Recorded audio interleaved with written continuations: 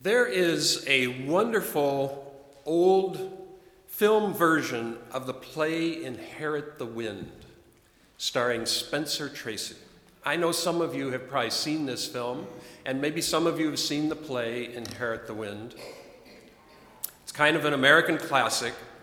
It tells the story of the Scopes trial in 1925, in which a Tennessee biology teacher was prosecuted for teaching evolution in his science class. He was taken to court for violating Tennessee state law. And so there was this amazing trial. It was just created all kinds of interest around the United States and even around the world as this science teacher was prosecuted for teaching evolution.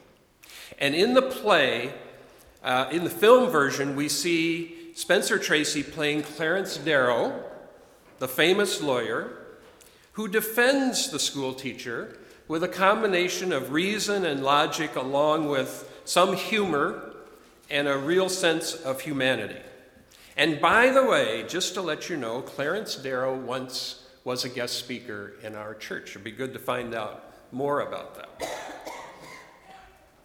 He also apparently narrated a film about evolution that was shown in our church in 1932. And the announcement of that is what you have on the cover of your service. That's from the builder in 1932 announcing that we're going to show this film. The Universalist Men's Club is showing the film that is narrated by Clarence Darrow. In the play Inherit the Wind and the movie, the creationist side looks almost ridiculous, maybe not quite ridiculous, but at least very out of step with the advance of human culture. And Clarence Darrow, in one famous scene, interrogates the famous biblical scholar and presidential candidate, William Jennings Bryan, in such a way as to make him look foolish. But the conservatives do win the trial, and the young man was found guilty. There was a tiny fine after all this. At the very end of the movie, we see Clarence Darrow leave the empty courtroom. It's all over. The newspaper people have all left. Everybody's gone. And Clarence Darrow picks up a copy of Darwin's Origin of Species, and then he also picks up the Bible. And he puts the two of them under his arm together and exits the courtroom. And it's a fascinating little scene, and it sort of implies that he thinks they both have value and can coexist in the world. It's a great film classic. If you haven't seen it yet, I recommend it. The movie that was shown in 1932 called The Mystery of Life took place during the ministry of Clinton Lee Scott, who was minister here during the 1930s. He was a signer of the Humanist Manifesto and a supporter of the evolution theory. Our church newsletter voiced support for evolution as far back as 1882. There's an article, Kathy Carter found this, there's an article in the Builder from 1882 saying that we as Universalists support the idea of evolution, and then the author, I'm not sure who the author is, but the author says that it can certainly coexist along with the idea of a universalist God. So that's 1882.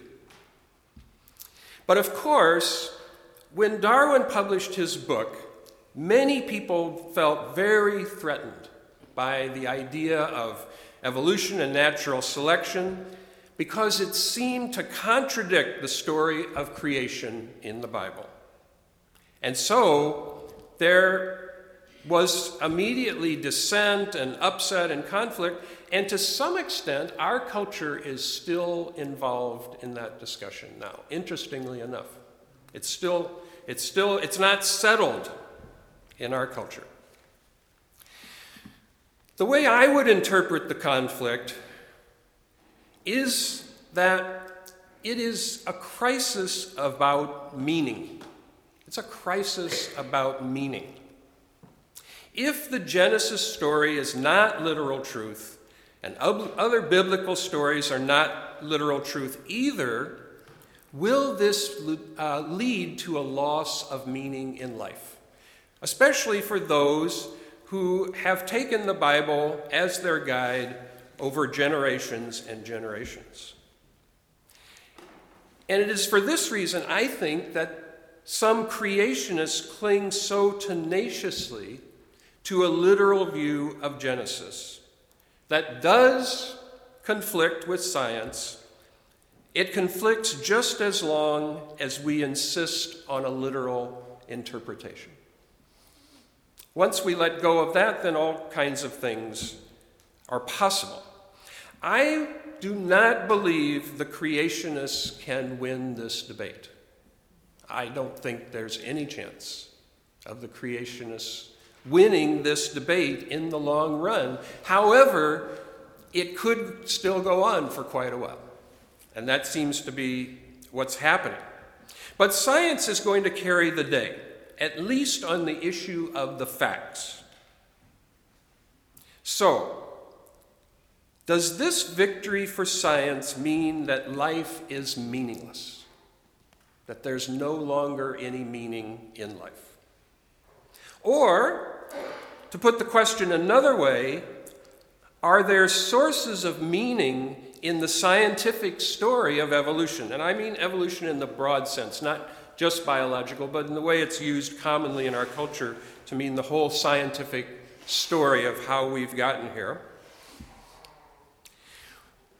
We human beings are meaning seekers. We want life to have meaning. And we work on that project all the time.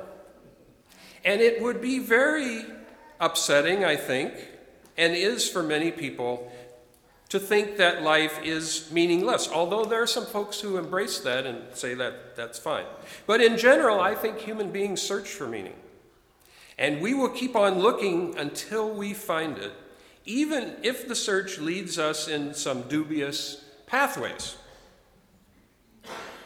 So if evolution is true, and all signs point to that conclusion, will life then be meaningless?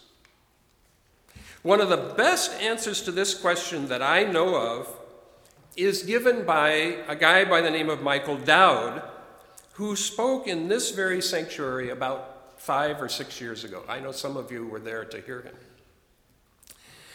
Michael Dowd is a former evangelical preacher who became convinced as a young man that evolution is true, and then became, along with his partner Connie Barlow, an evangelist for evolution.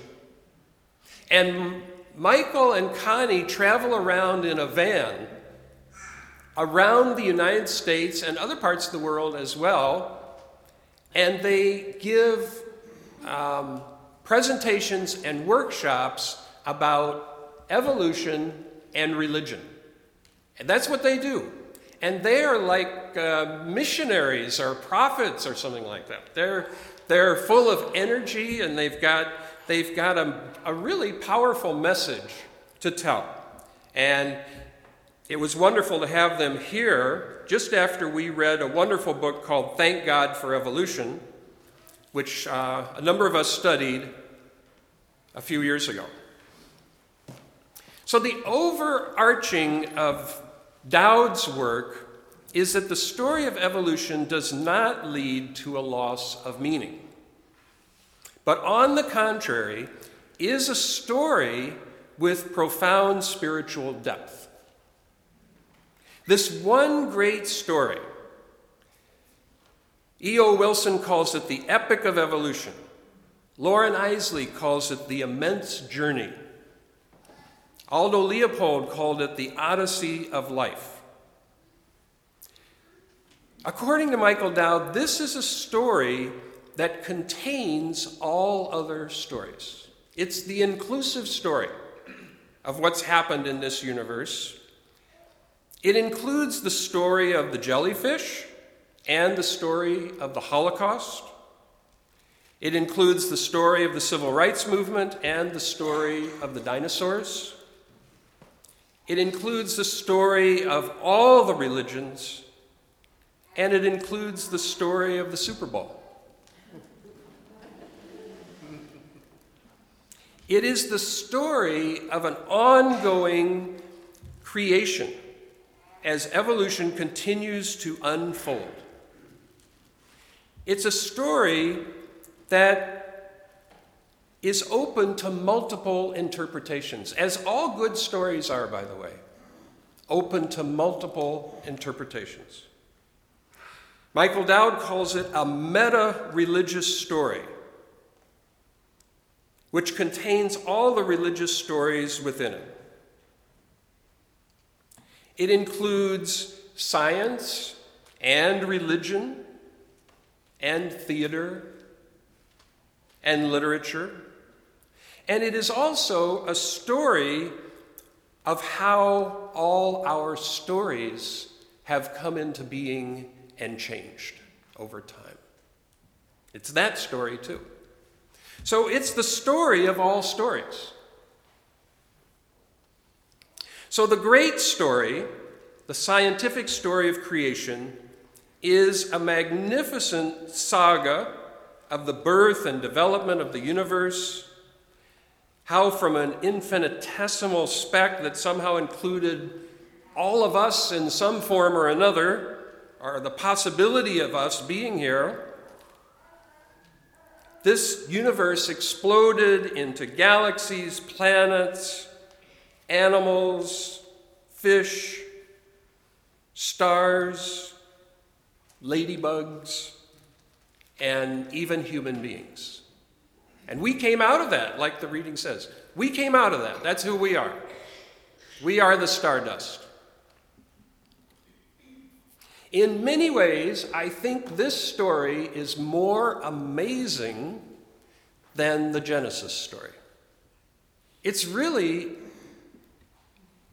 I don't know what to say. I mean, it's a magnificent story. It's beautiful and poetic in its own way. Whereas the Genesis story, which has its value, is clearly a myth of a pre-scientific age. That does not mean that that story has no value. That doesn't mean that at all. But it is not a recording of the facts accurately. So, if there could be creation with no God, does that take away the meaning of life? Which is what many people feel. And so they have anxiety about that. Wouldn't everything just be random and empty? So I want to propose several ways we could answer that question, because there's some alternatives here. There are usually alternatives. One way is to hold on to the literal Genesis story. Just hang on to that and don't let it go and say that is the answer. And many people have chosen this possibility.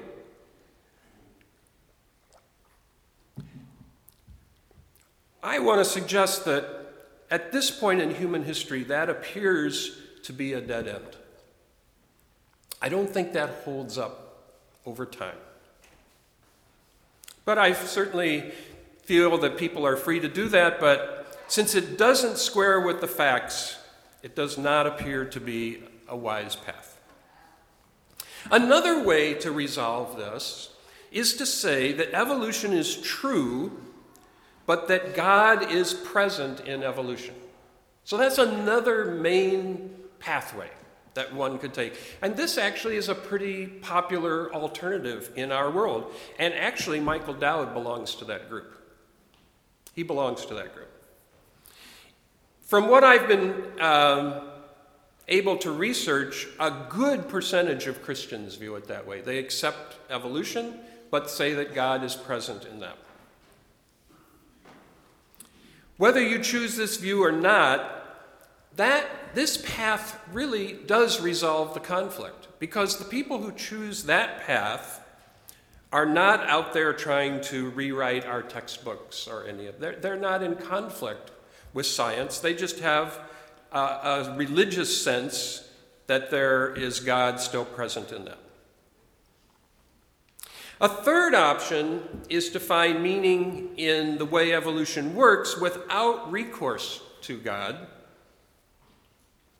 And that is attractive for many people as well. So, if you took God out of the picture, would there be something left that would be meaningful? That's the question. Michael Dowd proposes that there are 5 qualities of the universe that form what some people call the arrow of evolution, a sense of directional movement of the universe. So this is one of the big questions. Is there a direction in the way things evolve? Is there a direction in that? So he proposes that there are 5 qualities of the universe that form a direction that he and others sometimes refer to as the arrow of evolution. It's going in a particular way. The first quality is the movement toward greater diversity. The universe keeps producing more and more diverse creatures. So that seems to be part of what's happening, is this movement towards diversity. The second one is greater complexity. This process produces more and more complex creatures.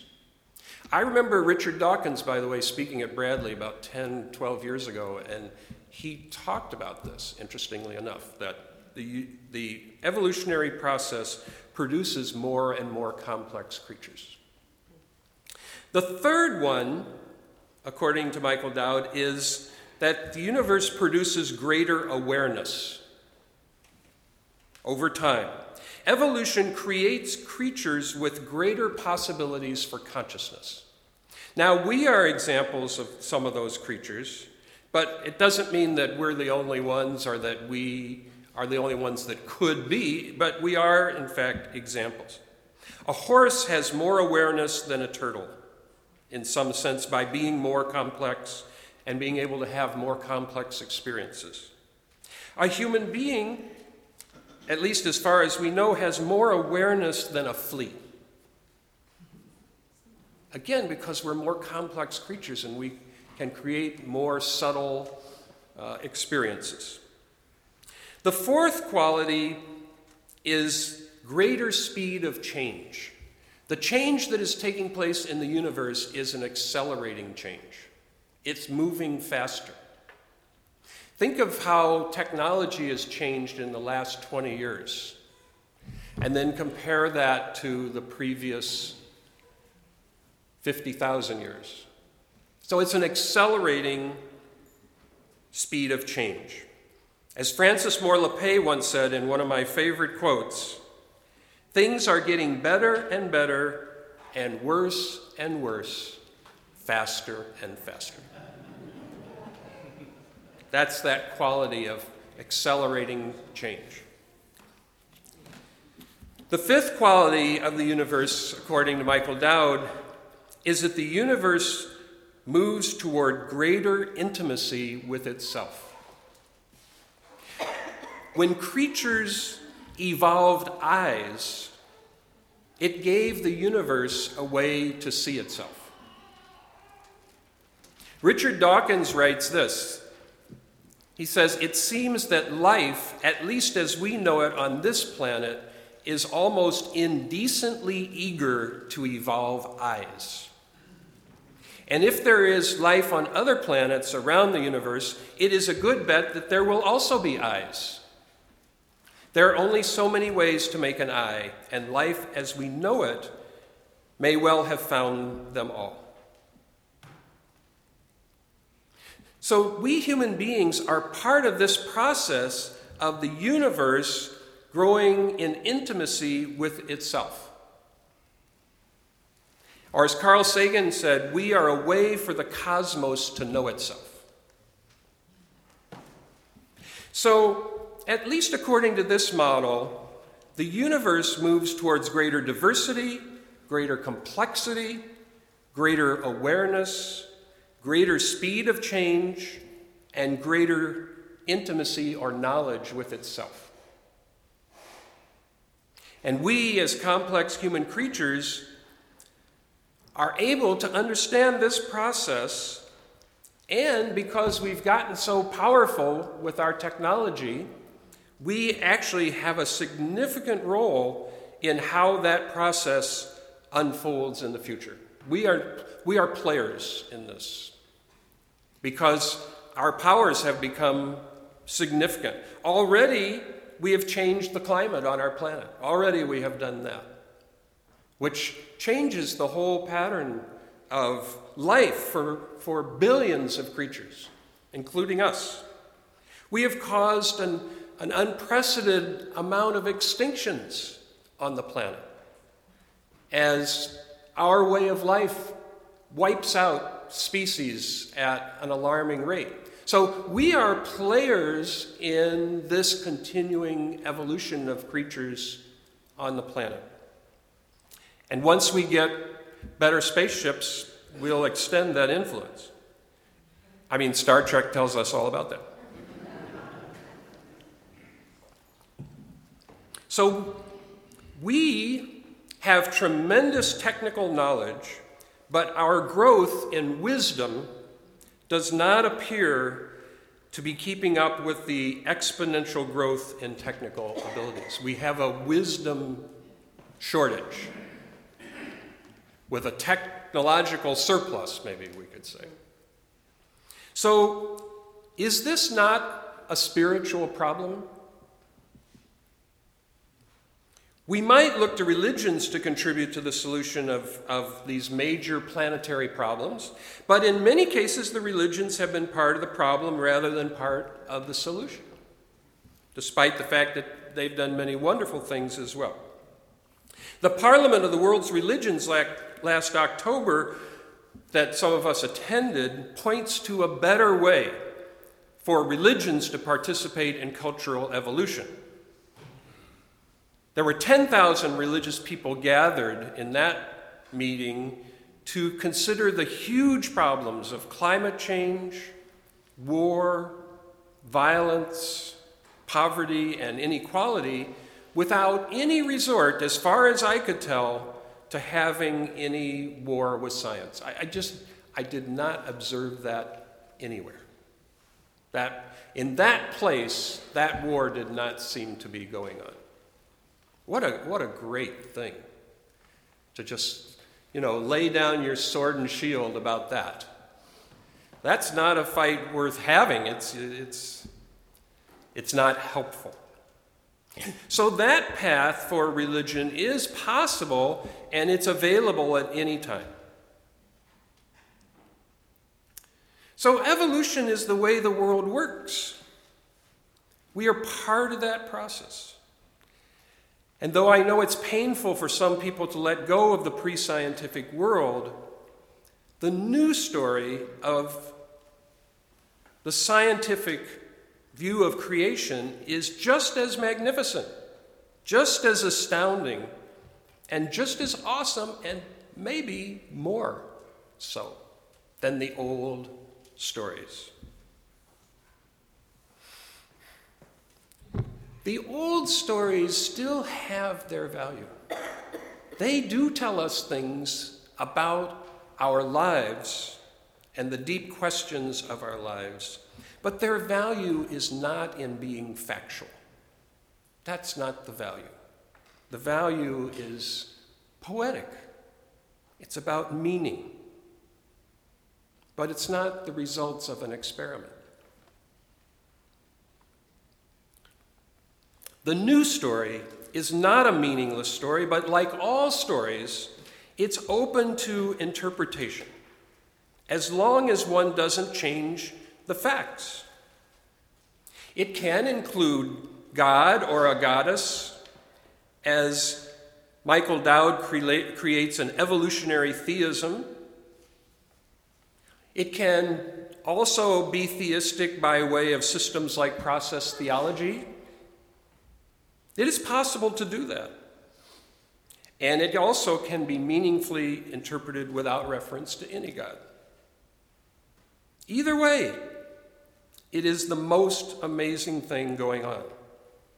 It's a vast creative process, and we are both the results of that process, and now we are powerful co-creators of that process. That's the role that we're in. If you want to feel what that's like, just go out in the woods for a while and just listen, and look and pay attention and see what's going on out there.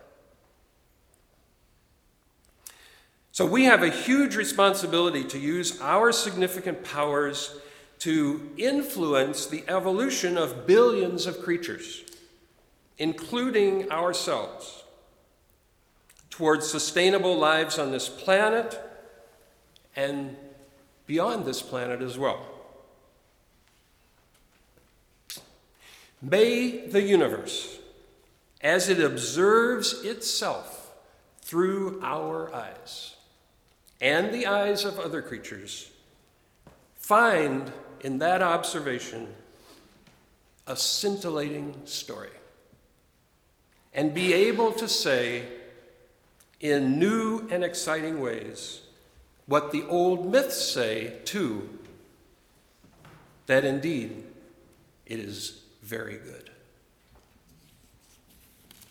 Would you join me, please, in our closing song, which is in the Teal Book, number 1064, The Blue Boat Home. This is a song that uses an older tune that many of us know, but with a new set of words.